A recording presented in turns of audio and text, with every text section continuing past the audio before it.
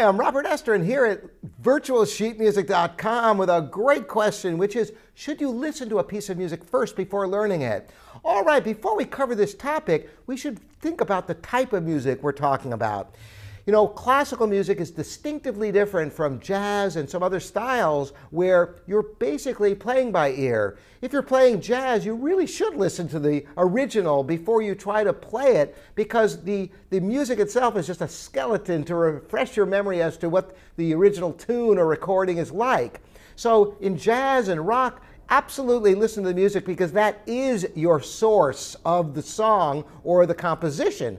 Where classical music, every note is written out. And you know, it's very important for a student to be able to learn a piece without listening to it first. It's actually a big help. You know, growing up, my older sister, Corinne Mino, is a wonderful pianist, and she was always more advanced than me growing up, being just a little bit older.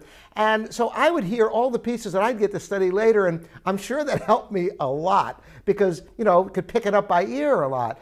But it's also very important to be able to digest a score just by reading it, because what if you're playing a piece that a friend of yours or a composer writes something for you, or a piece that there are no recordings available? If you've never been able to learn a piece except by listening to it, you're at a big disadvantage. So I think it's important to be able to learn a classical piece just from the score.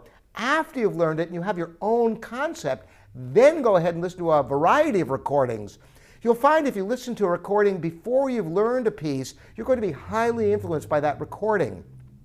And you'll end up not forming your own interpretation so much. So you're better off learning it first and reward yourself later after you can play it by listening to not just one, but several recordings. Thanks for the great question. Remember, with jazz and other styles, listen a lot. That is your source of the score, ultimately.